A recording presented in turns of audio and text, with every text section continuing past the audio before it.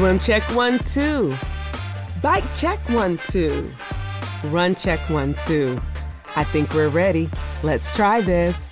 Welcome to the Tri Beginner's Luck podcast, a podcast where we explore the sport of triathlon from a variety of perspectives to help beginner triathletes on their journey. I am your host, Mashonda Shines. Well, welcome to another edition of Tri Beginner's Luck. I am so excited to have today's guest on. This gentleman is an extraordinary individual. He's an extraordinary race director. He's an extraordinary husband, father, friend, and most certainly employer. I just want to let you guys know that if you have not raced in one of his races, you are missing out. It is one of the most invigorating experiences, and you have fun, and it's truly a family atmosphere when you race with Kinetic Multisports. And today I have the honor and the pleasure of interviewing none other than Mr. Greg Hawkins. Welcome, Greg. Welcome. Thank you, Mashonda. I appreciate you having me on. Wow. I know I say this, and you probably hear this on mostly all of them, but I am truly, truly, truly just so excited to have you. I have been racing with Kinetic Multisports. Well, excuse me, not on the team. Let me be clear, because they do have a racing team. But I have been racing with the organization since it was the Virginia, Maryland multi-series, right? Triathlon series. Yeah, Virginia, Maryland Triathlon Series. Yep. Yeah, and then I think 2 years ago, it changed to Kinetic Multisports, right? Indeed.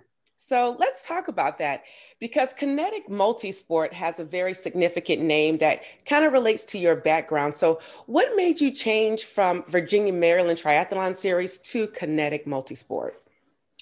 It was twofold. The first was, we bought Piranha Sports. Neil Semmel was retiring. And so he asked if I wanted to buy his business. And I said, no, at first. And then, like a week later, I called him back and I was like, hey, is this still an option? And it was. And so we absorbed 9 of his races into our series. But since he had races in Pennsylvania, Delaware, New Jersey, in addition to our existing portfolio in Virginia, Maryland, I was like, well, this is a great time to rebrand. It gave me an opportunity to, be a non-geospecific race company. So that way, if an opportunity did come up outside of our core market, we could go after it and not have to say, oh yeah, here's the race in Pennsylvania produced by the Virginia, Maryland Triathlon Series. It just didn't make any sense. So we needed to rebrand when we made that acquisition. So yeah, good times. It's expensive. I don't recommend it. Listen, anytime you rebrand, it's money involved. And it's like, that's why people like to keep everything the same and do the market research ahead of time so that they have everything that they need and not have to spend that additional money. But I will say, I'm a fan of Kinetic Multisports' new color, the logo. It's fun. They're my colors. So I am a huge fan. So thank you for spending the extra money, even if it's just for me. You're welcome. Right? You're welcome. It's all about the one. It's all about the one. But tell me about the Kinetic name and why you chose Kinetic, because people need to know how brilliant you are. And I want them to know where this kinetic energy and Kinetic Multisports comes from. Yeah, so I was a chemist, a medicinal chemist in a former life. I worked in a lab for 7 years, and just being around chemistry and science, it was pretty awesome. And then, one fateful day in 2004, I made the decision to strike out on my own, and we put on our first race in 2005. And that was, the original LLC was Kinetic Endeavors, just, kinetic being the energy of motion. And I feel like our sport embodies that. People never stop. You just got to keep moving. I'm a bit wiggly myself, so I don't sit still very well. And so Kinetic Multisports was born. And that is true. When you see Greg at an event, he is always moving around, always looking to help people, always just moving. And I think that's such a good part, because you definitely embody the energy that you put out and that people receive from your races. So let's go back to the beginning of it all, and the beginning of this sport, and what made you fall in love with this sport. So tell us, how did you get involved in triathlons as an athlete? Okay. So I'm going to take it back to 1995, pre-cell phone, unless you had like a shoebox, you could carry in your car. So I was 18 and just out of high school, and I would ride my bike 5 miles to school each way because I was too proud to ride a bus and I didn't own a car. I was running cross country and track, and then I was a lifeguard, so I was getting the swimming training in that way. And I saw a flyer for a triathlon. And I was like, man, that sounds awesome.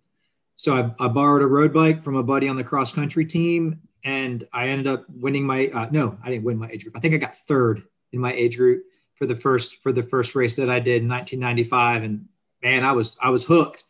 And then the next year I did like 4 or 5 races, and the year after that was like 10 or 15, and just it's great. It's great because if you get tired of running, you just bike and swim more. If you get tired of biking, you do one of the others, or you cross train or whatever. And it's just a great way to stay fit, and stay agile as we age and get creakier. Yeah. So it's like we're putting oil on those little bones of ours to help us keep going and going. Yeah, 100%.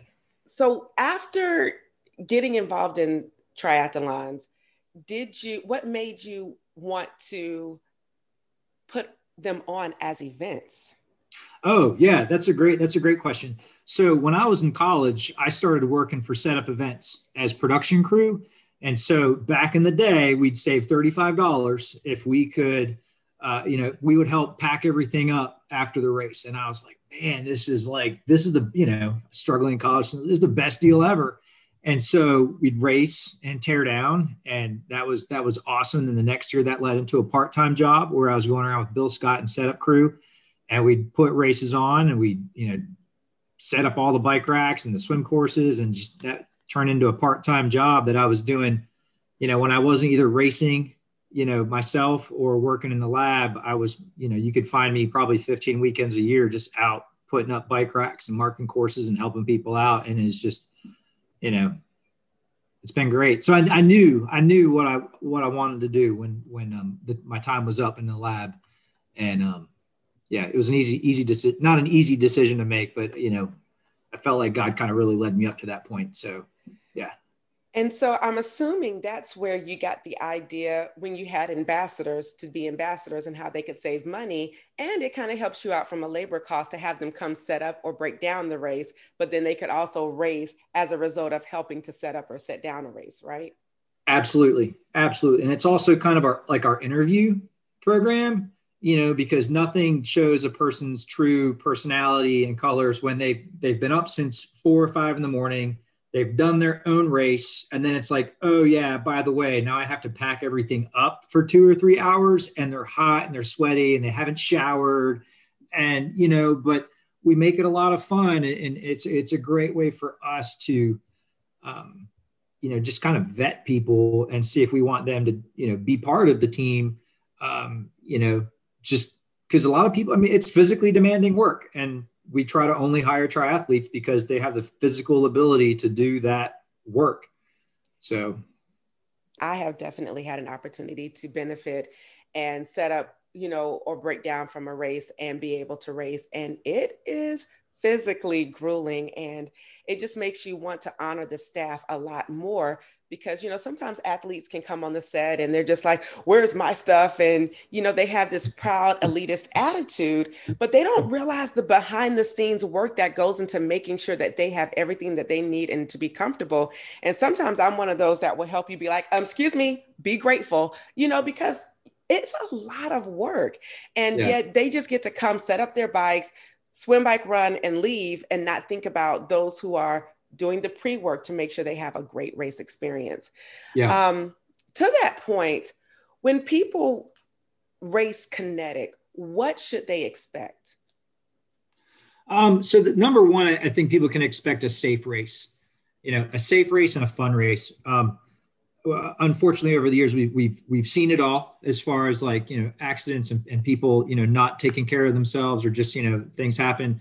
But we do our best, out of, just making sure we coordinate properly with all the various agencies, and just course design, try to have more right-hand turns than left-hand turns, rural courses, just, earlier early starts when we can. Just, all those little nuances all come together to make a safe race. And, if people don't go home safe, you're not really doing your job. And just, having contingency plans in place and having the resources and the expertise to make it all come together, relatively seamlessly during the event. It doesn't, it always, sometimes it looks like it's all going really, really well. And you just, thankfully people don't see the staff, not scrambling, but like, constantly hustling behind the scenes to make sure like, hey, those aid stations need to be out 15 minutes before people start going by, not 15 minutes after people start going by. And that 30 minutes, that's a big, you can be on either side of that window. It's better to be on the front end than the back. But just, they can expect a safe race, a fun race. Obviously, we've got you out there, DJing and announcing, and Ken and his crew. And just, we try to create a fun, vibrant atmosphere. I mean, triathlon is not an inexpensive sport, from the equipment and the time, the dedication. And then, you throw the entry fees. And, it's not a party on wheels, but we try to make it a party on wheels as best we can. Absolutely. So, especially given current COVID restrictions and whatnot. So, which has put such a damper on things, but I want to touch back on the party on the wheels.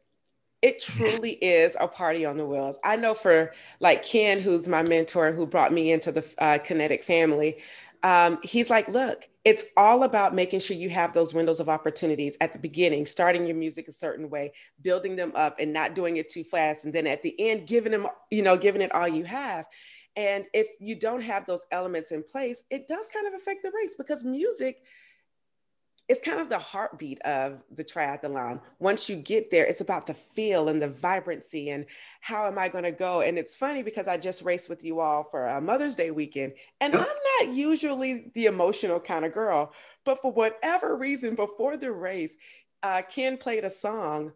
And after that song, the Star Spangled Banner came on, and I was boo-hooing in transition like a baby. And I was like, what is happening? Get yourself together, get yourself together.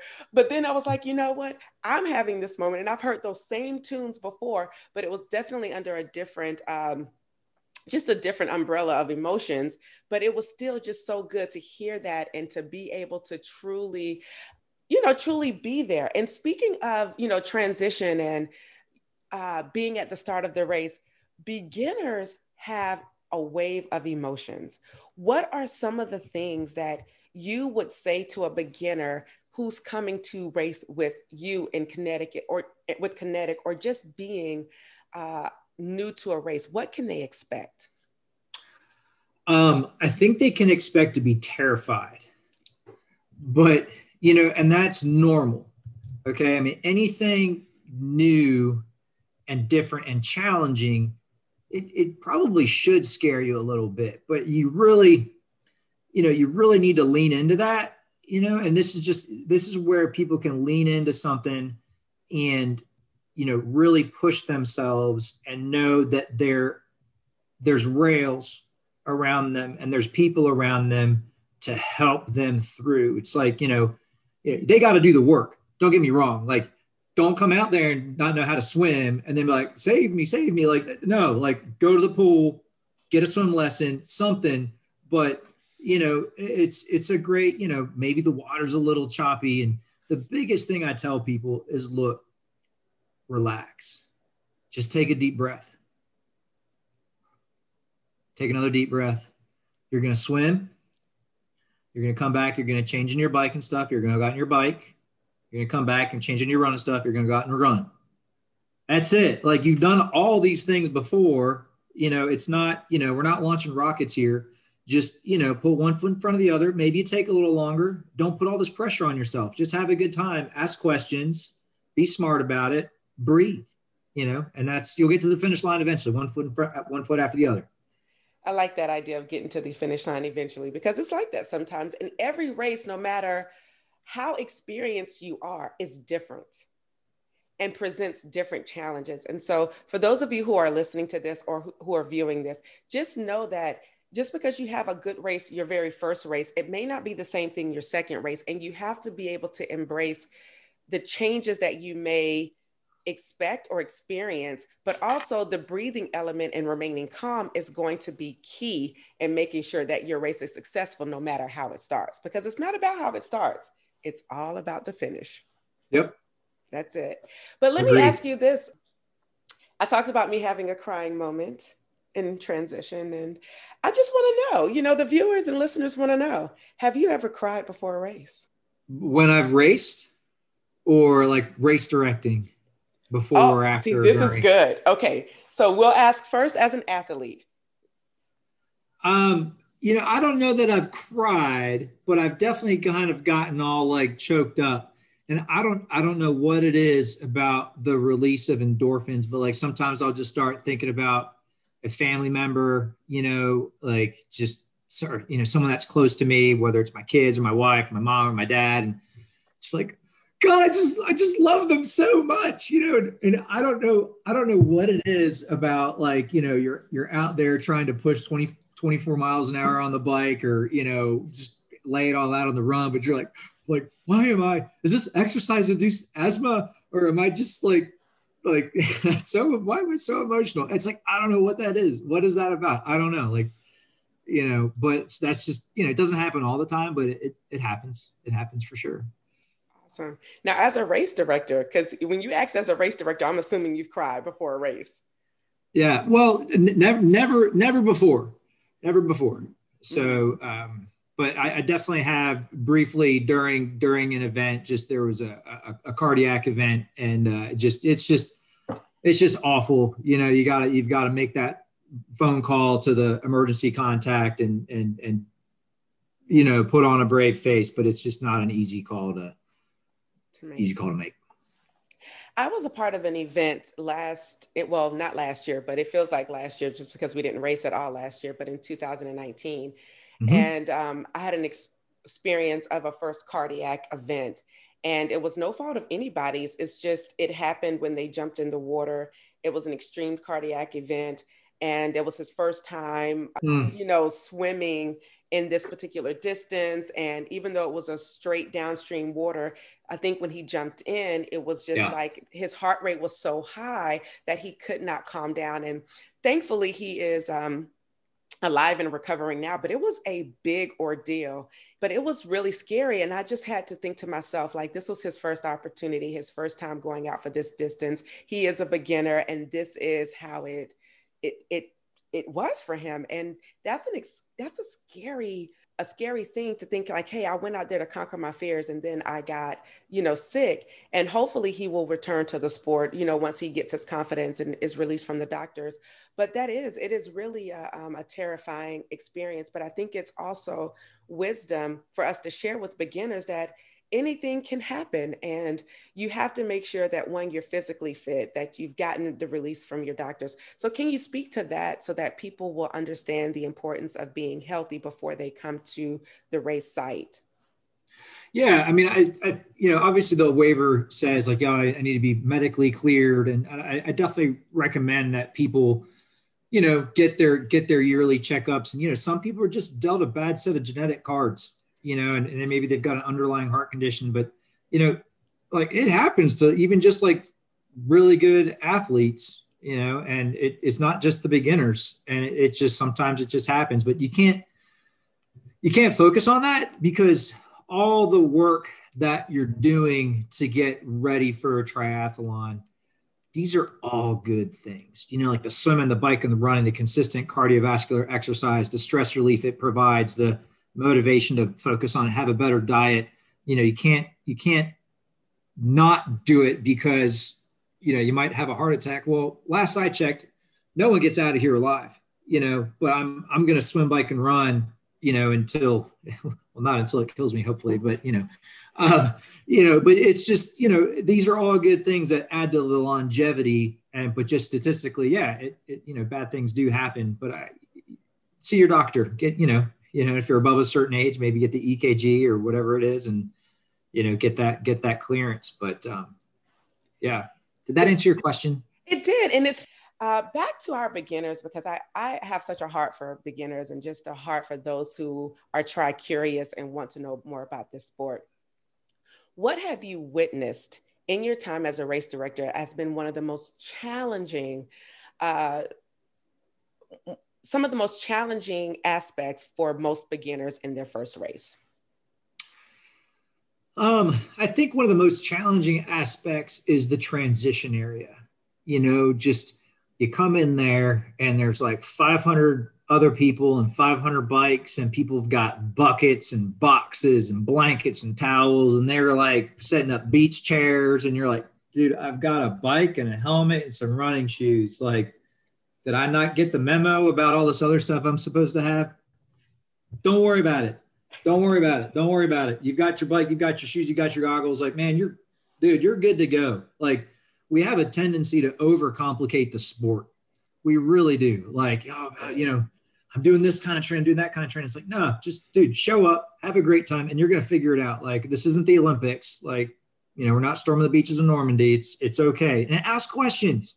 Like, you turn to the person on one side, they've probably done 25 races. The other person's probably like, a former pro or collegiate athlete, or, you know what I mean? And they're always, people are generally very willing to share guidance and insight. And, hey, set your transition area. Like, hey, rack your bike by the seat post and, put your shoes over here and stick your race number inside your shoes so you don't run out of transition without it. Like, just the little things. It's can't let it intimidate you.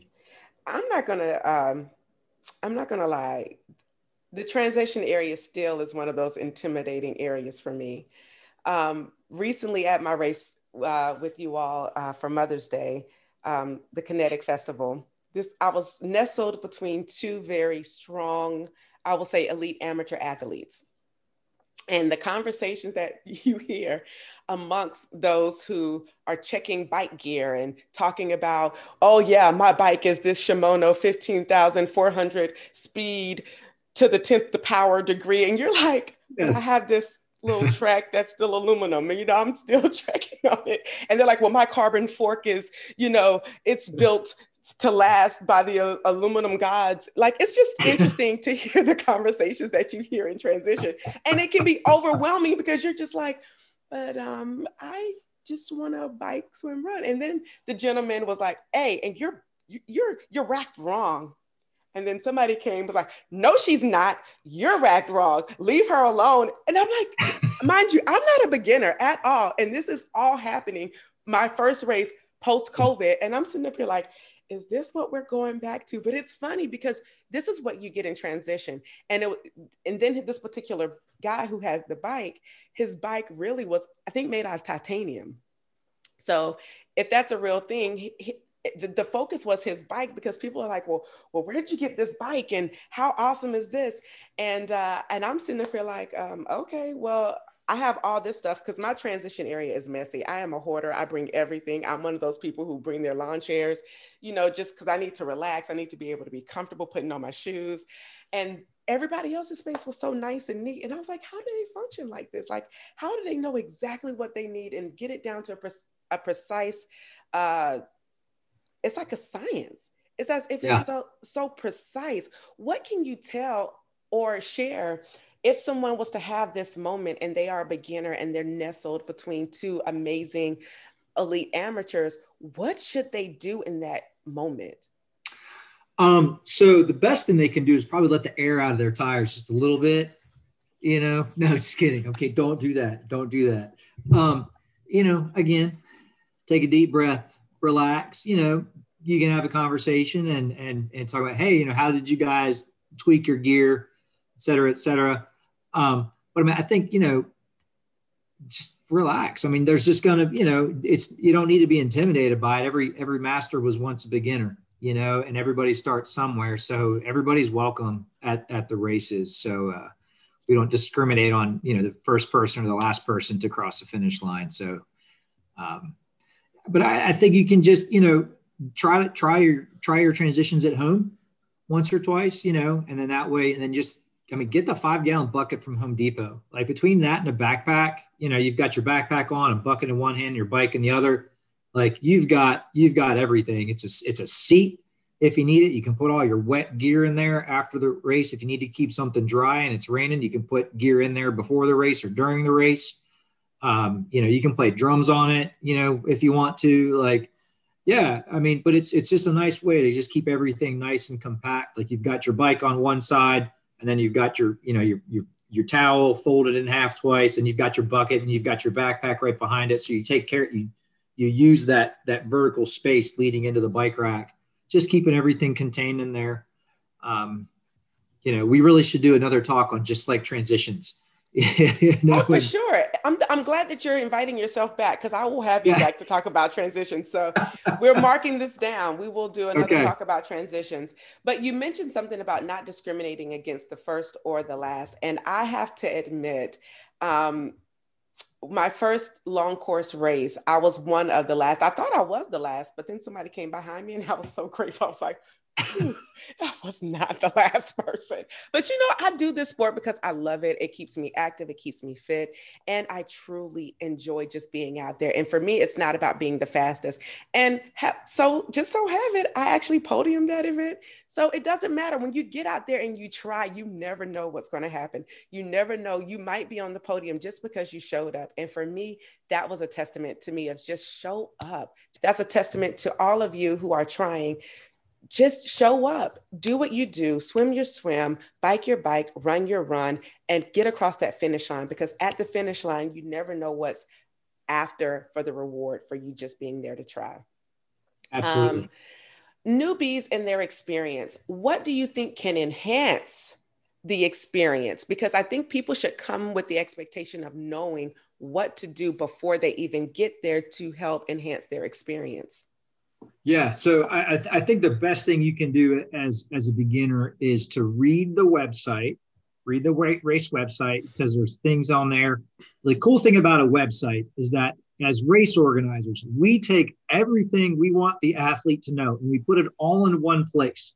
And that is called a race website. And if people were to read said race websites and click on the links in the emails we send them and read them, I think life would, 99% of the questions are answered in there, like where to park, what time to get there, how to get from, like, if it's not obvious, like rock hall, how to get from the transition area over to swim start. Like you can't see it from here, but it's close.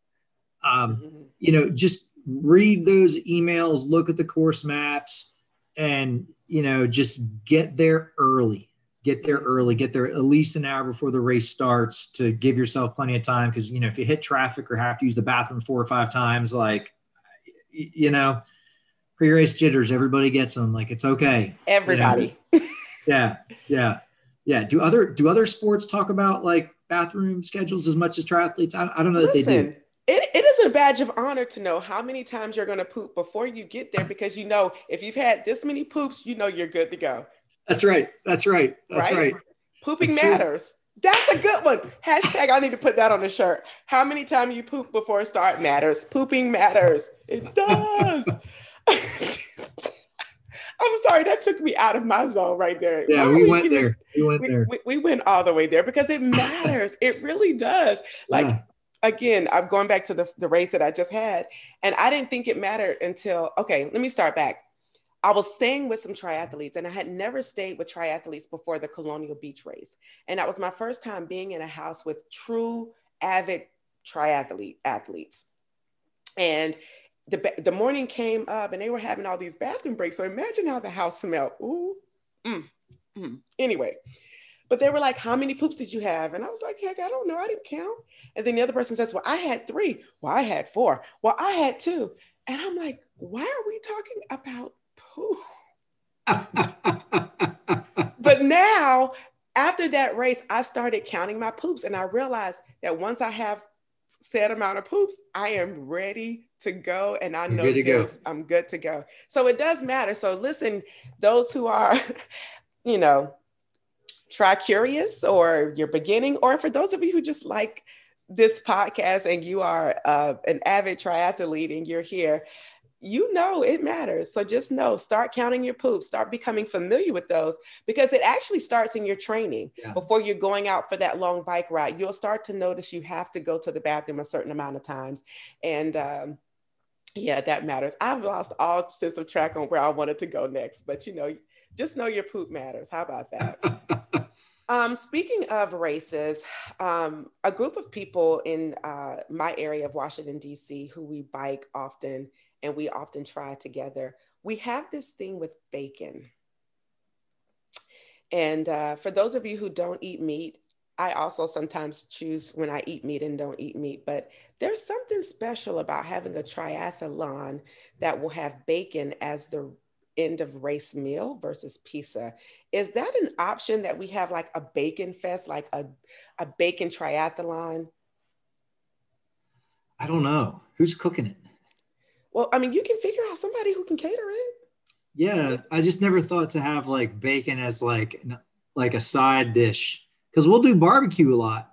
Yeah. You know, and you're going to thank me for this. Let's think about next, it was in 2022, a bacon side dish as a race course situation and see how many people sign up just because of the bacon. And it has to be a particular cut, like it has to be some thick cut, or we can have variations. It can be thick cut with sugar, you know, thick cut honey smoked or hickory smoked. But the bacon thing will be a winner. Are you a bacon connoisseur? I feel like that's judgment. It's not a judgment. You're like honey smoked bacon. You sound like Forrest Gump when he's talking about cooking different kinds of shrimp. It's so funny because I didn't eat bacon for the longest time. And I just reintroduced it back into my diet when I did Whole30 and realized, why did I deprive myself of bacon all this time? Mm-hmm. And so it became a treat that whenever I would do a long run or a long bike, bacon was at the end of it. And it was a group of us who was like, oh, we'll bike for bacon, or we'll run for bacon, or we'll try for bacon. So I just thought it would be cool to ask you what your thoughts are and if we could get a bacon triathlon situation happening. I'll see what I can do. All right. I'll see what I can do. You guys heard it here. So if you're interested and you're a bacon lover and you want to come out to this event, we know that it might exclude some people and we're sorry in advance, but just know that we love everyone and you are included to come. And we'll even have perhaps some vegan options of bacon, because there's some good vegan bacon out there too. Anyway, clearly I guess I am a bacon connoisseur. You're a bacon I think connoisseur. I am. I think yeah. I am. So all bacon matters in that case too. So yeah. So let me ask you this. If someone was interested in race directing, what does it take, and what are some of the challenges that race directors go through when putting on a triathlon event? So I think the way to get into it is, I think you've got to have a passion for the job. You've got to have a passion for the sport. Like if you don't do triathlons, I don't think you're going to be a very good race director specifically. Because I think it really takes being, on the other side, like just being able to see a lot of courses, and just knowing what is appealing to you as an athlete and what would you want to do. Like this would be a fun race. Like this is a pretty place to race. We should do a triathlon here. It's a really nice lake or whatever. And then you just start looking around from there. And then just get experience in the industry, go volunteer for some places, for some organizations, or, start, as a paid staff person. That'd be a good way to get into it. There's not a lot of us around. It's kind of a small fraternity of race directors. You've got to really enjoy permitting. The permitting process is, it's a kick in the teeth, especially this year. But you got to be good with people.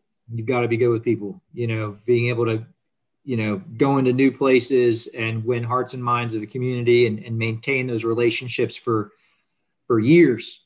Because it's hard to get a race going and it's very easy to lose.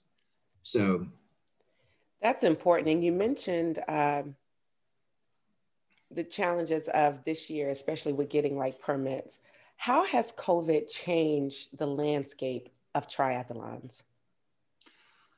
For what aspect of like the race itself, or the planning process, or the planning, the racing, the organizing, the volunteers?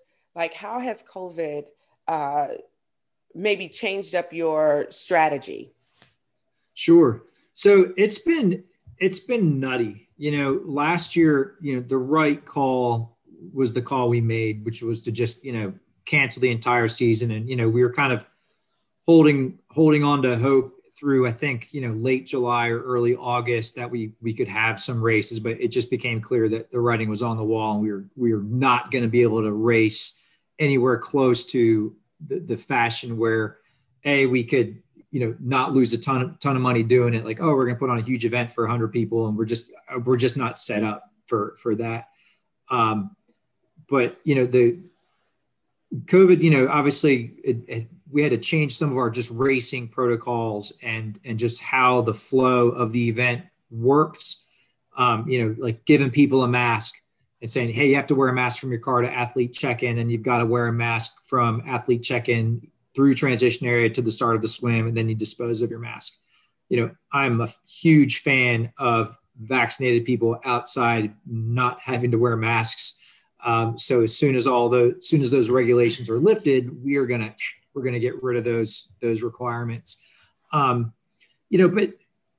some of the flow, like we're now doing dynamic bib assignments. So the first person to come to athlete check-in, you're number one. The second person's number two. It just reduces some of the touch points that we had to do, which is great. And so people have to do less stops during the race to get ready. I felt like that's a win-win. The time trial start has been a big change versus a wave start for the swim. Generally, the feedback has been pretty positive. I'd say probably 85% of the people like not getting kicked in the face at the start of the swim. Go figure. And our water safety people really, really like it, because if somebody gets 50 meters out and they realize, hey, my wetsuit is, super tight, or I need to adjust it, or I brought in inhaled a bunch of water, I need to just kind of get out of the line, they're a lot easier to go and assist and to see those folks that are having problems, especially the early part of the race, because there's not 100 people. They're not one of 100 people, in a rugby scrum in the water. It's just one or two at a time. And so that's been really great. That's a change we're definitely going to keep for the remainder of the year and, possibly forever. I don't know. But so the race specifically, those have been some of the changes. The planning, the back end planning has been really tricky. For our organization, we do races across 5 states. And man, I tell you, it is getting a DOT permit in one state versus getting a DOT permit in another is a completely different ballgame. And some of them I'm just like, this is just absolutely insane. Like it's just insanity, for some of these places, but I'm going to get my 3rd degree black belt in permitting by the end of this year. There's going to be a ceremony, and it's going to be amazing. I wonder if race directors just sit back and talk about, listen, in this state and in this city, just watch out. Like the stories that you guys have about putting on these races that people aren't privy to. But I just want to say thank you on behalf of those of us who race. Thank you for the trauma that you have experienced in getting these race permits this season, because it does feel good to be racing again. And I think that was a part of my emotional moment, is just being able to be around people again and to be able to see the atmosphere, because it was so electrifying and it just felt good to be able to have that opportunity. So I was like, man, this is amazing. I want to also just ask you, and I thought about this as you were talking about different ways that if an athlete gets choked up, from drinking too much water, they can be on the boats and they can have assistance.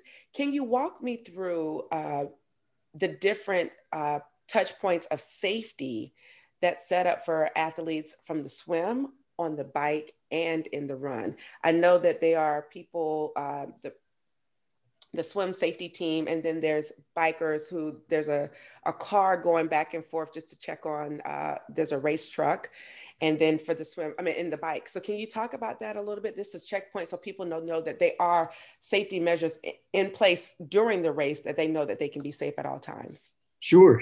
So the water safety is, pretty basic. We'll have a team of lifeguards out there on kayaks and paddle boards. We'll have some lifeguards on shore. We'll put some lifeguards on the fire rescue boats out there, and we'll typically have a couple of fire rescue boats out there with EMTs or firemen, or a diving team out there, just people that are able to bring somebody into the boat, that gets tired. So the water safety team will have those folks out there just keeping people safe. And then on the bike course, we'll have law enforcement at all the intersections where you're, turning left across traffic or, going through a stop sign. And, we, want to make sure that athletes are safe as they go through. And, it's a race, so that they pay to have the right of way during that event through those intersections. And then we'll have like motorcycle crews out there. They're driving around looking for problems, mechanical or medical, and then they can call it in.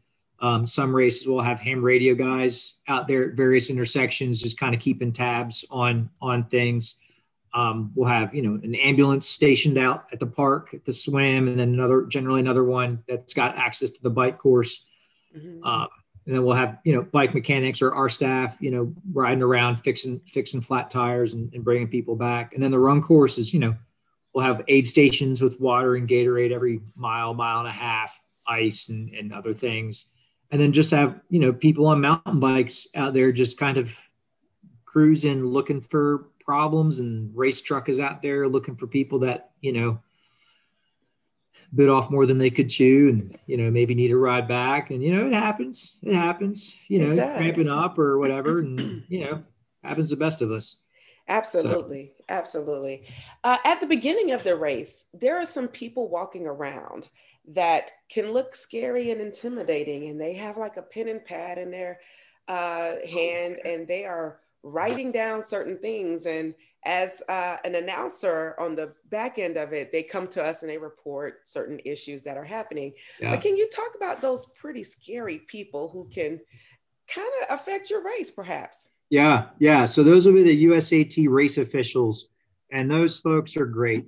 They really are. It can be a thankless job. It really can be, but they are out there because they love the sport. I think I can say with a lot of certainty that most of them, they're not out there on a power trip. They just really want to help educate people first and foremost. Hey, this is, if you have a question on race rules or just etiquette or just like, do I swim first? Just, being another resource for people to ask questions about the event or the sport in general. And then just they're looking for safety issues, like bar end plugs or just, making sure that, race directors who sanction through USA Triathlon have adequate safety measures in place to host a safe event.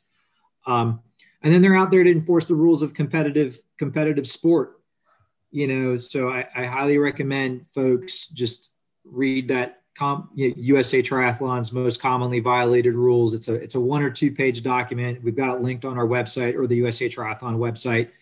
It's not rocket science, but it comes down to triathlon is an individual sport, and you should be doing it as an individual. So not drafting on the bike, and then you don't want to have an unfair advantage over somebody else or have your race cause someone else to have a disadvantage or cause someone else to encounter a safety issue if they're trying to pass you or something like that. So like the headphones, we get that a lot. Like people are like, why can't I listen to music while I run? Well, the reason being is if somebody's running through an intersection where we're like, wait, there's a car coming, they need to be able to hear that instruction from volunteers and staff, like, hey, on your left, move over.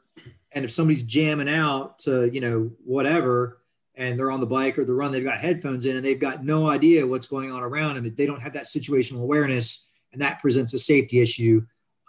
It also, people have been shown that you're listening to music and you can push yourself a little harder. So that's an unfair advantage to have. So you can't do that. Sorry, folks. It's back to that music. It makes you go. It gets you that song. You just like bam, bam. And then It could be a bam if you're not paying attention. That's right. That's right.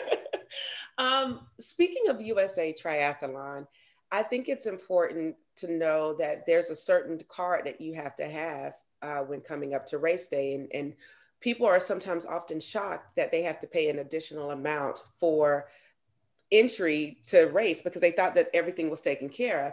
Can you talk about the importance of having this card, what it is, and why is it necessary?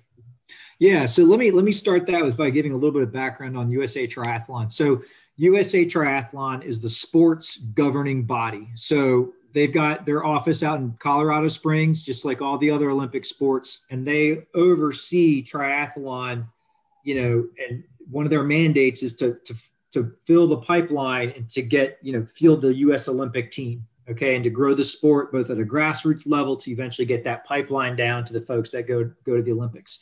So that's their mandate, and they help promote safe racing, and part of that is they provide the insurance for the races. So like race insurance, where you've got people doing an outdoor sport, and some would consider it an extreme sport. It's not inexpensive to insure. And so if you are not an annual member as a beginner, it's $15 additional to the entry fee. And that makes you a one-day member of the USA Triathlon, of USA Triathlon. And what that does is that gives, it gives us insurance for you in case you get hurt.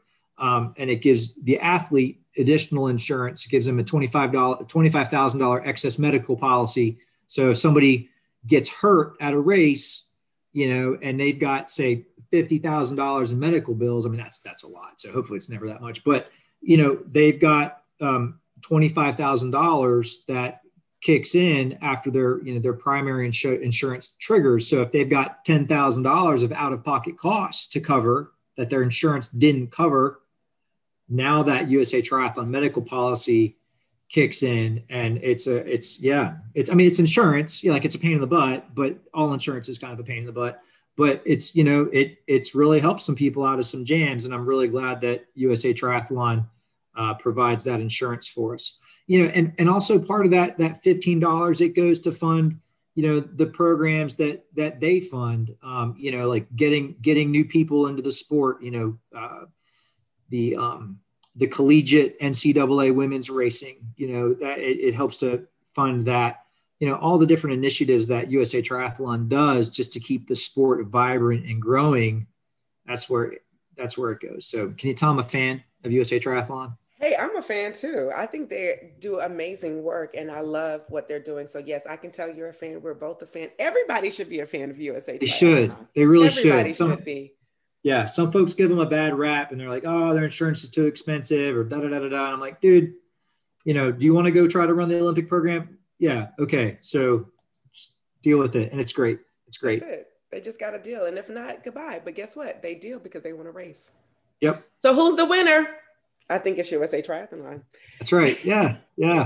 I totally think it's them. And it's just important. So we come to the part of this amazing interview where I have some fast track questions to ask you. I don't want you to think too hard or too long. And I say this, I just want you to go for it. And whatever comes to your mind first, these are rapid fire questions for a purpose. Okay. Now, because I know this is going to be a good first setup. So I'm talking about music. Your favorite artist. My favorite artist? Mm-hmm. Oh, gosh. I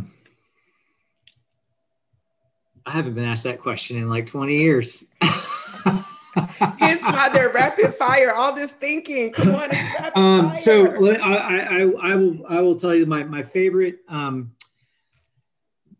Pandora, my top 3 favorite Pandora stations. How's that?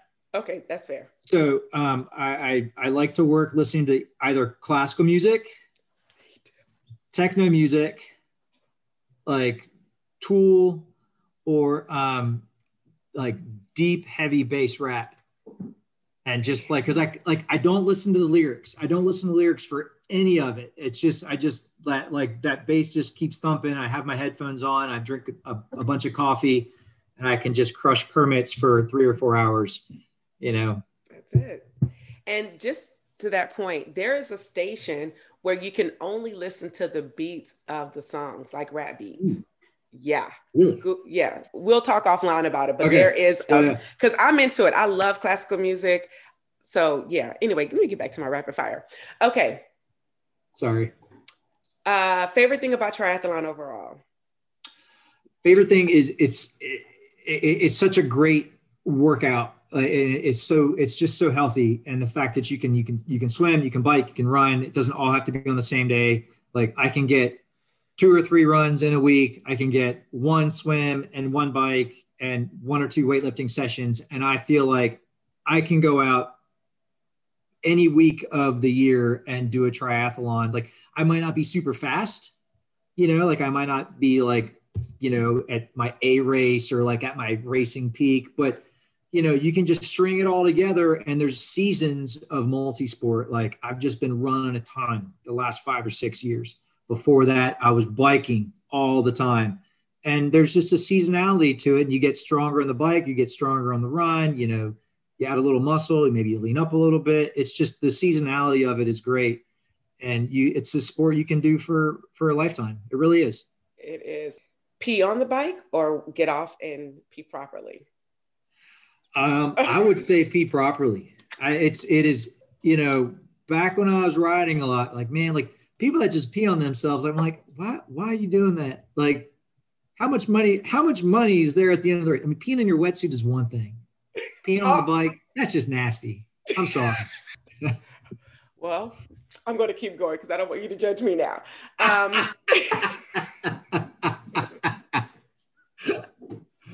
Yes, I'm considered nasty, but it's okay. It's not something I would do. That's all. People, okay, because you're just too proper, just a Southern gentleman, right? At the end of the race, do you prefer beer, wine, water, or soda? Beer. Good. What's your post-workout or post-triathlon favorite food? Waffle House. Mm-hmm. Smothered or scattered? Smothered and covered. Chunked.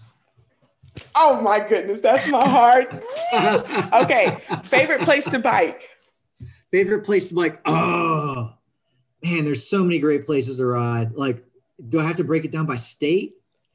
Just give me your favorite place around. Parkway. There it is. Blue Ridge Parkway. And this one is going to make or break our friendship. Sweet tea or iced tea? Sweet tea or non-sweet tea? Diet Coke. I love you. Oh my God. I'm not a tea person either. Yeah. So all the Southerners listening, just leave us alone. That warms my heart. Thank you so much, Greg, for your time, your efforts. This has been so fun. And I hope that the viewers who are viewing this and are listening to this will really grasp what they need to, I guess, just start the race. Of course, this isn't everything. And there's tools and resources out there that will be able to provide you with more substantial information. But I think this is a good start. And thank you, Greg. And if you're interested in racing Kinetic Multisports, I highly recommend it. I mean, one, you will have some of the most phenomenal announcers announcing the race. Shout out to Ken Berger and the crew, including myself. And you have a phenomenal race director and race staff. The Kinetic Multisport site is kineticmultisports.com. That's KINETIC multisports.com. So we'll definitely put that listed. Is there any way that people can connect with you if they wanted to connect with you or your organization on social media? Can you provide that for them? Yes, they can find us on Facebook and Instagram at Kinetic Multisports. I'm not really on. I have a social media account, but I don't check it. I just kind of stalk the company pages, and that's it. Okay. So, and because I think you will say it better, can you give your website again? Sure. It's kineticmultisports.com, KINETIC multisports, MULTISPORTS.com. It's a mouthful, I know, but Kinetic Multisports, or you can just Google Go Kinetic and it'll pop right up. Hashtag Go Kinetic, hashtag Go Try Beginner's Luck, hashtag just get out there and try. This has been great. We hope that you've enjoyed this episode, and we hope that you join us again for the next episode. Until then, Mashonda's out. Thanks, Mashonda. Thank you. Thank you for tuning in and listening to this episode. We need your help so we can continue to try at TBL. So for more information on where you can find and subscribe to this podcast, visit www.trybeginnersluck.com. And don't forget, whenever you try Beginner's Luck, you always win.